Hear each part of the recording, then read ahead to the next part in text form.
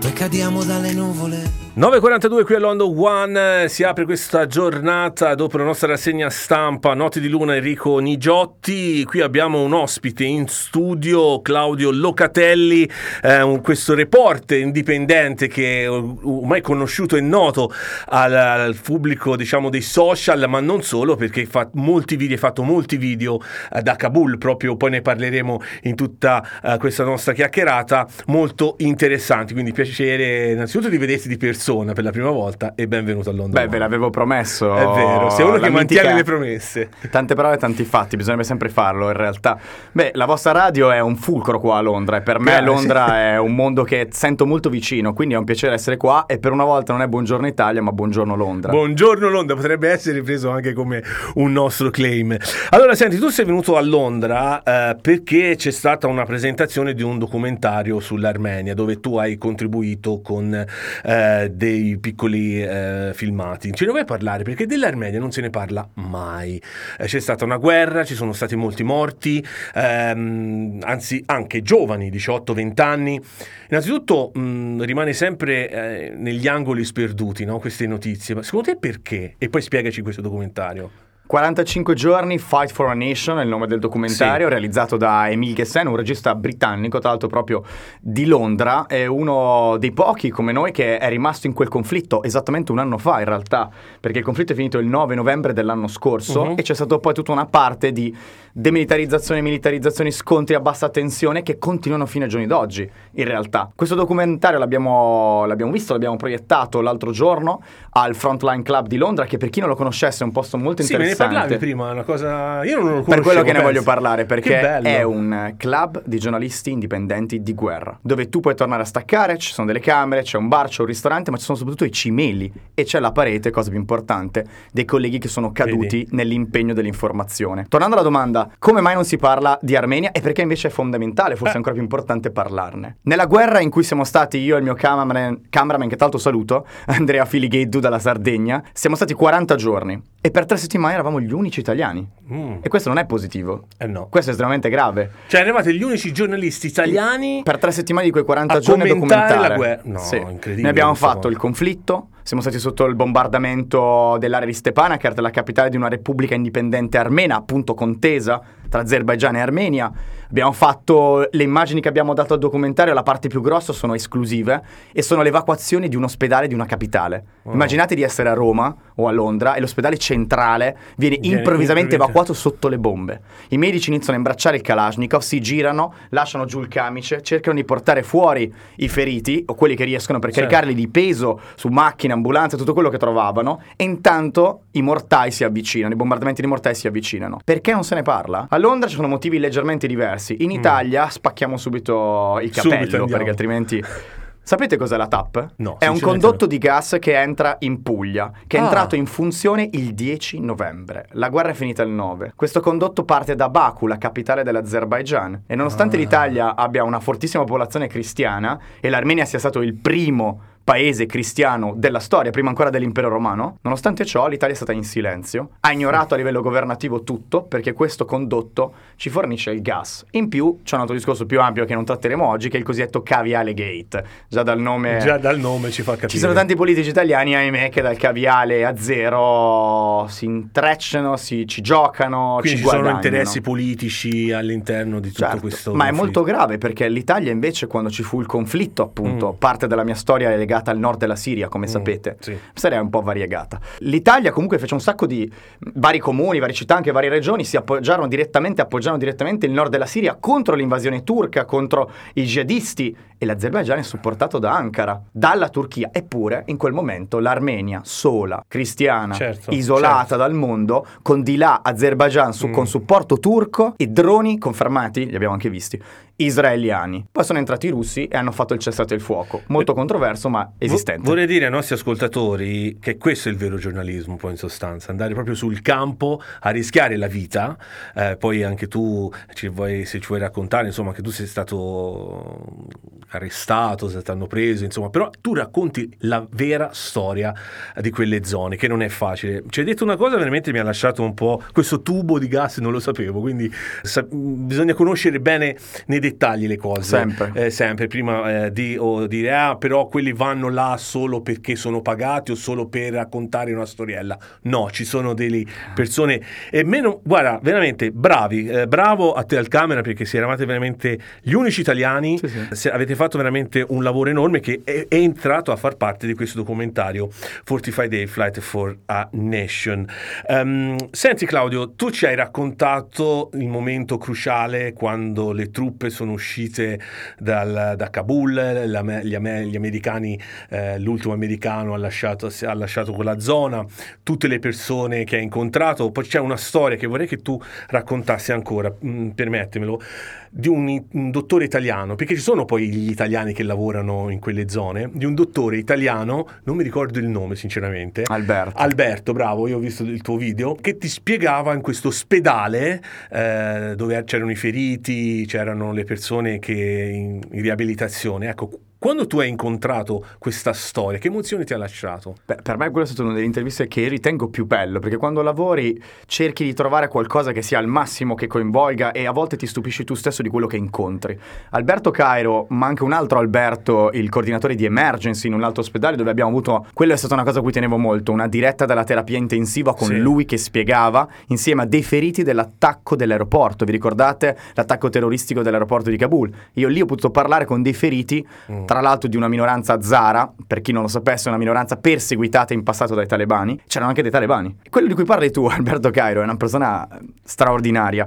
La gente non si rende conto, ma quando io arrivo o noi arriviamo a semplificare, a cercare di sintetizzare più che semplificare, a far arrivare voi, a divulgare, perché l'arroganza non serve a niente nel giornalismo. Paroloni, complicazioni serve arrivare a spiegare. Sì. Ma non si capisce spesso quanto lavoro ci sia dietro. Io per scegliere i temi che facessero capire appieno la realtà di quel momento ho dovuto analizzare tantissime informazioni, tantissime fonti, tantissime situazioni di sicurezza. E Alberto Cairo era uno di quelli che assolutamente volevo. Più di 30 anni in Afghanistan, si è fatto il primo governo talebano, si è fatto l'arrivo degli americani, si è fatto il nuovo governo talebano.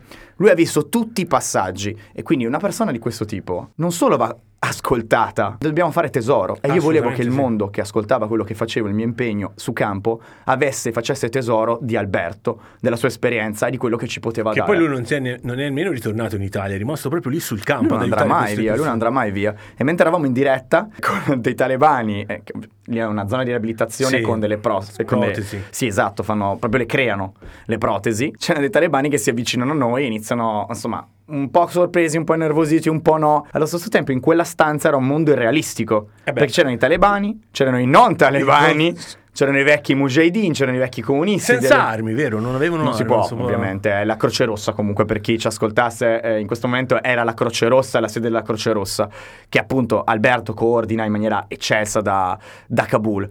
Ma quello fu forte, perché tu stai chiacchierando e improvvisamente dei talebani ti si avvicinano da dietro in un contesto a loro non familiare, come quello di un ospedale, cioè non sono con le loro armi, non sono nel loro contesto, non sono nel loro acquario. E quindi questo dà tutta un'altra luce. 5 secondi dopo essere stati con questi talebani, Alberto mi guarda e fa: tu ovviamente ci tieni ad andare a vedere anche il reparto donne? Gli faccio, è il minimo. Assolutamente. E abbiamo fatto 20 metri. C'è il reparto donne separato. Assolutamente. Ovviamente. Però con i talebani in parte, che se avessero veramente capito dove stavamo andando, forse non avrebbero reagito così simpaticamente, passami il termine.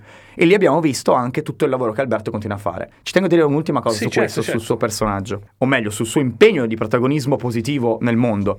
Lui mi ha detto una cosa, che io gli ho chiesto: se i talebani adesso dovessero decidere, come fecero in passato, di vietare una serie di realtà alle donne, tra cui magari ridurre il personale medico o non permettere una serie di impegno femminile nell'ospedale, nei vari ospedali della città, voi cosa fareste? Lui non ha neanche risposto alla domanda, ha fatto di più. Lui ha detto una cosa semplicissima: se non possiamo aiutare anche le donne, quindi non possiamo aiutare tutte le componenti dell'umanità, non ha senso neanche che aiutiamo. Che medico, ragazzi. Parafrasando, ovviamente. Bravo. Infatti mi colpì quel video e tenevo che tu lo raccontassi qui a London One. Senti, però tu avevi promesso una cosa, bisogna dirlo, perché qui sono persone che promettono e poi non mantengono. Però Claudio Locatelli mantiene mantiene, e soprattutto cose anche molto complesse. C'era il problema di 2 studentesse di Padova che non potevano più rientrare in Italia per studiare. Ci sei riuscito? Ci siamo riusciti ed è Perché molto c'è anche importante. la rettrice che ti ha aiutato, lo voglio dire, lo sono segnato per non sbagliare il nome, Daniela Mapelli? Sì, la prima rettrice donna dell'Università di Padova, tra l'altro fu la mia ex professoressa a psicologia per coincidenza. Vedi. In 800 anni la prima rettrice donna. Non a caso. Della seconda università più antica del mondo. Tra l'altro, solo per curiosità di tutti, perché è molto bello, l'Università di Padova è anche la prima università al mondo nella storia dove si è laureata una donna. Quindi c'è tutto un mondo in realtà che apre. E sono le 2 donne che insomma insieme. No, le persone che abbiamo liberato in realtà sono di più, però quelli esattamente di Kabul sono 5. Ok. Ce n'era un altro che ha fatto un altro percorso di cui non staremo a parlare ora per ovvie ragioni di sicurezza, visto che non è ancora completato. Ok. Ma questi 5, grazie, io li ho voluto, ci tenevo moltissimo, ecco, sempre nel cercare di scegliere tutti gli elementi che vi fanno arrivare a voi il massimo, che vi possono far cogliere tutto quello che succede realmente là. Cercare di farvi conoscere queste persone, e ne ho intervistati 2. Ovviamente coprendo il volto, ovviamente modificando in parte la voce. Certo. E mi hanno raccontato... sopravvissuti all'attentato dell'aeroporto, anche loro, con le loro famiglie. Uno di loro, parentesi, pensava di aver perso il bambino in quell'attentato. L'aveva in braccio, la bomba è esplosa, o meglio il kamikaze si è fatto esplodere, lui si è girato, il bambino è caduto, non riusciva a capire, la calca, ha perso il passaporto, che per noi è una banalità, lo rifai in consolato. Lì un documento è tutto. Vuol dire una vita intera possibile o no. Loro siamo riusciti a liberarli, l'università ci stava lavorando con una straordinaria coordinatrice internazionale che è Dora, la quale lei ha fatto tutti i giorni una costante comunicazione con loro, anche psicologica, per tenerli attivi. Poi sono subentrato io nel momento in cui ho voluto lavorare dal campo, e quindi lì li ho incontrati, ho cercato di spiegargli quali erano le possibilità che avevamo in mano. E poi tutta una parte che ovviamente non racconteremo a questi microfoni, perché è importante far capire che c'è tutto un lavoro dietro enorme. Certo. Abbiamo fatto la nostra parte, io ho cercato di far sbloccare il passaggio verso il Pakistan, e lo sforzo comune, tra l'altro con un supporto anche della città di Padova, un supporto diciamo di cuore principalmente, ma anche di disponibilità, siamo riusciti con l'Ateneo a farli tirar fuori. Sono a Islamabad, in Pakistan, al sicuro, ma non basta. Certo. Perché le loro famiglie non si può portare fuori una persona che è in difficoltà facendo sì che perda la sua famiglia. Chi di noi perderebbe la propria famiglia in un contesto di quel tipo? Nessuno. Quindi dobbiamo ancora andare avanti, cercare di tirare fuori anche la famiglia affinché loro siano al sicuro. Uno di loro collaborò con le forze internazionali, quindi ha dato una mano ai contingenti tra cui ci fu l'Italia. Un altro era vicino come traduttore. Insomma, sono ruoli molto delicati in un mondo che è l'Afghanistan, che diventò così importante, che è diventato in quei giorni così fondamentale per il mondo, perché non si sa cosa accadrà. Sappiamo ora cosa succede, esatto, perché bravissimo, arriviamo proprio a quel punto. Le news, i telegiornali del mondo in quei giorni esplosi questa notizia, poi non se ne sente dire niente. Beh, questo è standard, ahimè. Ahimè, cioè, ma in realtà loro ancora sono lì, poverini, a patire per riuscire a... Sì, quelle immagini lo ricordiamo tutti, degli aerei presi d'assalto, i bambini che le mamme che passavano questi bambini attraverso il muro, ma sì, ok, e ora la situazione com'è? Sai cosa prendo? La parola che hai appena detto, la parola muro, da un'altra parte però, il muro in Bielorussia, il muro in Lituania. Lì ci sono curdi, ma ci sono anche afghani. Il mondo in quei giorni di cui tu parli era improvvisamente diventato attento agli afghani, che erano in guerra, che sono in guerra da 20 anni. E non 20 anni perché si sono divertiti a fare la guerra, ma perché una serie di dinamiche internazionali e di regni, perché in passato ci sono state pretese del mondo, hanno portato quella guerra di cui noi abbiamo ingannato tanti soldati. Qui molti soldati britannici, per chi ci ascolta da Londra e dall'Inghilterra, hanno subito un ritorno traumatico anche a distanza di anni, perché li hanno ingannati, gli hanno fatto credere che stavano aiutando il popolo, che stavano intervenendo per il bene dell'Afghanistan e del mondo contro il terrorismo. 20 anni dopo, le parole di George W. Bush di quei giorni sono cadute totalmente nel nulla. È evidente che tutti stavano facendo involontariamente o volontariamente solo gli interessi americani. Perché dal muro della Bielorussia? Perché anche lì ci sono degli afghani che però sembrano non interessare a nessuno, e il muro confina con l'Europa, la Polonia. Quei giorni invece afghani sono stati per tutto il mondo qualcosa di importante. Cosa succede ora? Beh, quando io e pochi altri nel mondo, perché effettivamente siamo stati tra i pochissimi al mondo a essere lì in quel preciso istante, e ho avuto la fortuna e l'impegno di cui sono molto felice, perché ci tenevo ad essere lì esattamente nelle prime ore dopo che l'ultimo soldato americano del contingente internazionale aveva lasciato, e quindi ho fatto l'unica diretta al mondo, perché eravamo alcuni giornalisti, ma quella fu l'unica diretta live al mondo. Live perché bisognava vederlo subito. Certo. Non ci dovevano essere filtri, bisognava far arrivare a tutti voi, a tutti noi, cosa realmente stava accadendo, in bene e in male. Bambini che giocavano in strada con armi però talebane e contingenti talebani con armi americane tutto intorno, quindi questo stato di calma folle apparente. Lì però si era già capito quello che sta accadendo ora, ovvero i talebani hanno bisogno, sintesi estrema, i talebani hanno bisogno dell'appoggio internazionale, vogliono che le ambasciate vengano riaperte, hanno chiesto a Londra di riaprire quella britannica. L'Italia sta dialogando, ma non è chiaro, non si capisce con chi stiano dialogando, ognuno vuole fare il capo della zona, i vari talebani, quindi il controllo che hanno i vertici talebani è relativo, è un paese attualmente isolato e non riconosciuto.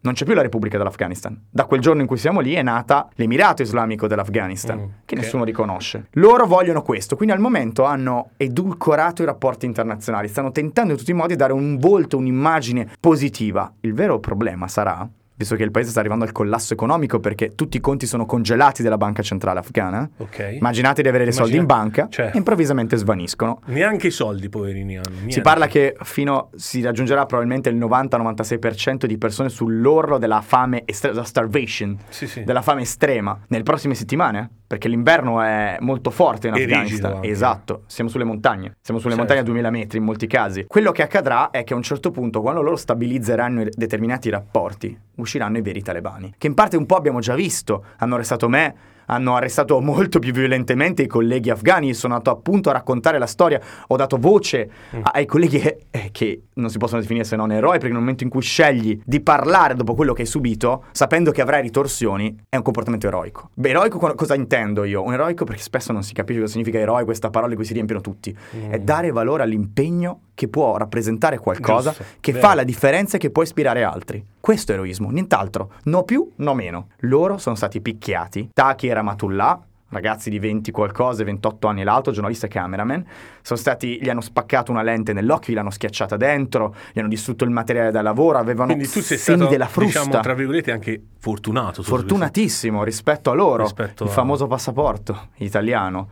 Certo, sono dovuto stare attento perché potevo finire in altre mani. Per un momento io sono stato, ecco, siete i primi a saperlo, seduto, una parte di quella vicenda, su una sedia, con 20 talebani attorno, in un angolo buio di questo edificio di sicurezza di Kabul. 20 talebani? Sì, era parecchio, tutta la sala era piena. Ho dovuto cercare di dialetticamente, per quanto io non parli il farsi, capisco qualcosa, e non parlo il pashto, la lingua dei talebani, ma qualcuno parlava inglese, ho tirato fuori Google Translate, ho cercato di ammorzare i toni, di abbassarli, ma due di loro erano molto nervosi e a un certo punto hanno cercato di tirarmi, di spostarmi dal gruppo e di portarmi in un'area buia dell'edificio, ma per fortuna un altro talebano a cui mi sono subito rilanciato, vestito con tra l'altro uniforme militare americana, perché erano quelle catturate, parlava un po' inglese e mi ha spostato invece all'edificio superiore, capendo che fermare un giornalista internazionale, seppure quello che volevano, mi hanno tirato un pugno, mi hanno caricato in una camionetta, quello che volevano i vertici talebani. Certo. Questo scollamento è molto pericoloso. Quello che accadrà è, la fame arriverà, le organizzazioni internazionali faranno quello che possono. I talebani cercheranno di stabilizzare i rapporti, gli unici che li ascoltano al momento sono i cinesi. I russi sono comunque presenti, ma mettono le mani avanti su tantissime cose e hanno ragione a mettere le mani avanti, perché il pericolo che i talebani sconfinino nei paesi vicini alla Russia, Tagikistan eccetera, sono tanti, e infine il loro volto vero di ragazzini, soprattutto di 20 anni, che non conoscono nient'altro che sparare e uccidere. E chiudo con un aneddoto, e questo vi fa capire di cosa sto parlando. Quando sono stato detenuto, uno dei ragazzi si è avvicinato a me, ha chiesto all'altro di tradurre, si è seduto in parte a me, in maniera colloquiale, ha aperto un cellulare e ha detto, tutto esaltato, con lo sguardo emozionato quasi, mostrandomi un video, e ha detto, guarda che bello, mi hanno tradotto, guarda, peccato che quel video era il video di loro, combattenti talebani, terroristi in quel momento, talebani, che si facevano esplodere colpendo delle truppe americane su una strada. Si vedeva una persona che abbracciava dei kamikaze e questi kamikaze che si avvicinavano e poi un lungo obiettivo molto distante in cui queste persone si facevano esplodere contro le truppe americane. Questa è la storia sul campo, raccontata da Claudio Locatelli, che se c'è qualcuno che si è messo all'ascolto ora è veramente, non voglio dire bello perché non è bello quello che dici, però è molto interessante, veramente è la storia che noi viviamo. Dovresti andare nelle scuole, ma credo che vai anche nelle scuole a parlare. Mi invito, devo riuscire ad avere il tempo. Perché poi non so, averlo qua oggi è veramente un onore. Senti, veramente in conclusione, c'è un'altra cosa che a me mi ha colpito molto nei video. Nel momento in cui appunto tu raccontavi queste cose, c'era un'università dove delle donne invece erano, non dico contente, però appoggiavano, favorevoli a tutto quello che stava accadendo. Allora, come mai c'è questa dicotomia, questo dualismo in una terra che ovviamente disastrata, e però c'erano queste studentesse donne, tra l'altro donne, volevo sottolineare donne, che invece erano lì con i loro vestiti, anzi ti avevano anche fatto allontanare, mi ricordo, su una scala, perché stavi riprendendo, e invece loro tifavano per loro. Com'è questa cosa? Per me è inspiegabile, invece tu come te la spieghi? Perché, in Inghilterra è già più comprensibile dell'Italia, ma in Italia non capiamo che se esiste una realtà forte come i talebani, che è rimasta per 20 anni, vi cito le parole dei talebani nel 2001, dopo che bombardarono i Buddha, il Mullah Omar, per chi si ricorda il periodo di Osama Bin Laden, dissero: gli americani hanno le armi, noi abbiamo tempo. Vuol dire che la realtà è piena di persone in realtà che supportano quel mondo, come anche piena di persone che non lo supportano e che vorrebbero qualcosa di diverso. L'errore più grosso che hanno fatto i contingenti internazionali, che tutti gli afghani mi hanno detto da un lato o dall'altro, è non ascoltare la realtà. I talebani dovevano essere inclusi in un processo di costruzione del paese. Più sono stati isolati, quindi dei fondamentalisti religiosi, sempre per l'amor di Dio, tra cui tanti terroristi, più sono stati isolati, più sono diventati pericolosi, più sono diventati terroristici, più sono diventati un problema. Perciò ci sono dei quartieri di Kabul che certo sono molto aperti, Kabul è molto aperta in realtà, ma ci sono anche dei quartieri dove non è difficile. Qualcuno ha ipotizzato che fossero uomini vestiti col burka da donna e altre menzogne, mendacie di questo tipo. No, non è difficile trovare qualcuno anche favorevole ai talebani. Il problema è capire perché lo è. In quel momento c'erano varie donne vestite con il burka che parlavano in arabo, inglese, farsi e pashto, quindi era rivolte all'Occidente, rivolte al mondo. È chiaro che era una manovra giornalistica, parliamoci chiaro, ma una manovra giornalistica fondata sul punto che hai citato, cioè qualcuno che realmente ci crede, favorevole. Interessante? Sì, io stavo filmando e ho fatto partire anche una diretta per farvi vedere l'assurdità, l'impatto di quella cosa, e che era un subito elemento bloccato. Ovvio. Mi hanno spostato. In realtà non volevano farmi smettere di riprendere, ma peggio, non volevano che mi avvicinassi troppo a riprendere le donne, perché nessuno ora in Afghanistan può teoricamente riprendere delle donne, perché è considerato disdicevole. Chiudo, a noi sembra una follia, dobbiamo capire perché. Io non lo ritengo positivo, ovviamente, né da giornalista né da persona. Per loro cosa significa? È come se tu violassi l'intimità di qualcuno. Per loro significa che se tu non sei un parente, un fratello, un padre di una donna, non vanno filmate. Fine, non bisogna avvicinarsi a più di 3 metri. Infatti le uniche che potevano fare qualche video in più erano le colleghe giornaliste. In questo caso era un vantaggio essere una donna, ottenevi più informazioni. Per loro questa è una violazione enorme. La vera domanda è: come può avere un futuro un mondo in cui violi a te stessa e ti violano, di poter relazionarsi alla realtà, di poter parlare, di poter anche semplicemente esprimere qualcosa. Forse a te non sembra di volerlo, forse non ti rendi conto di volerlo fare, ma a un certo punto la necessità di parlare, di essere, di identificarti e di esprimere al mondo chi sei verrà fuori in un modo o nell'altro. 45 Day Flight for a Nation, dove si può vedere? Chi lo vuol vedere? Anzi, io invito a vederlo, perché scoprirete sicuramente di una storia molto importante che ci riguarda anche noi, perché poi quando succede un conflitto, una guerra, riguarda tutti noi. Si può vedere su Netflix e su piattaforme? È molto toccante, vi dico, quindi per stomaco abbastanza forte. Sono le immagini proprio sia della guerra, ma non è uno sparatutto, esatto, ma sono soprattutto la fine, la tragedia intera di un intero popolo. Londra è stata bombardata. Londra nel 45 ha sofferto, nel 40, 41, 42, 43, 44 e 45 ha sofferto e si ricorda quelle ferite. Qui un'intera nazione un anno fa ha perso intere regioni, come se noi domani perdessimo lo Yorkshire, o in Italia perdessimo la Toscana a mezzanotte di un momento.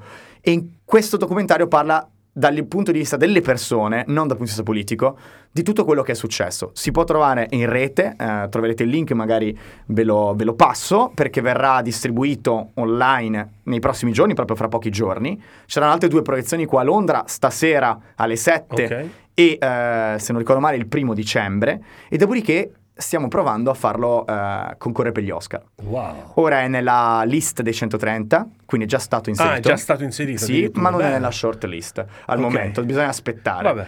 Speriamo. Qualcuno, se mi permetti di aggiungere questo elemento, sì, si stupirà che io promuova un lavoro di un altro collega giornalista, tra l'altro di cui io ho fatto, seppur importante, un piccolo contributo, seppur vitale dal campo esclusivo, quindi comunque un valore importante. Ma c'è una cosa che chi mi segue sa benissimo e che spero che i nostri ascoltatori, i vostri ascoltatori, comprenderanno appieno. L'informazione è collaborazione. Certo. Se qualcuno crede veramente a voler far arrivare a voi, al mondo, la realtà, divulgare, far comprendere, stimolare, anche portare della critica del mondo, far riflettere, non si può fare da solo, bisogna collaborare.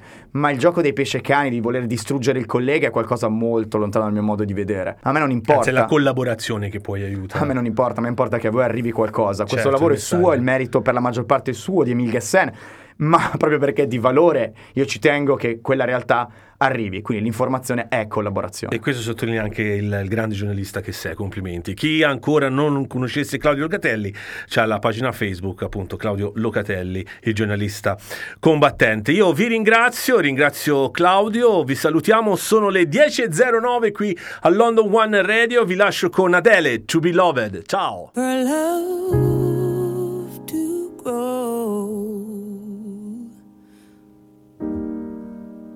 I was so young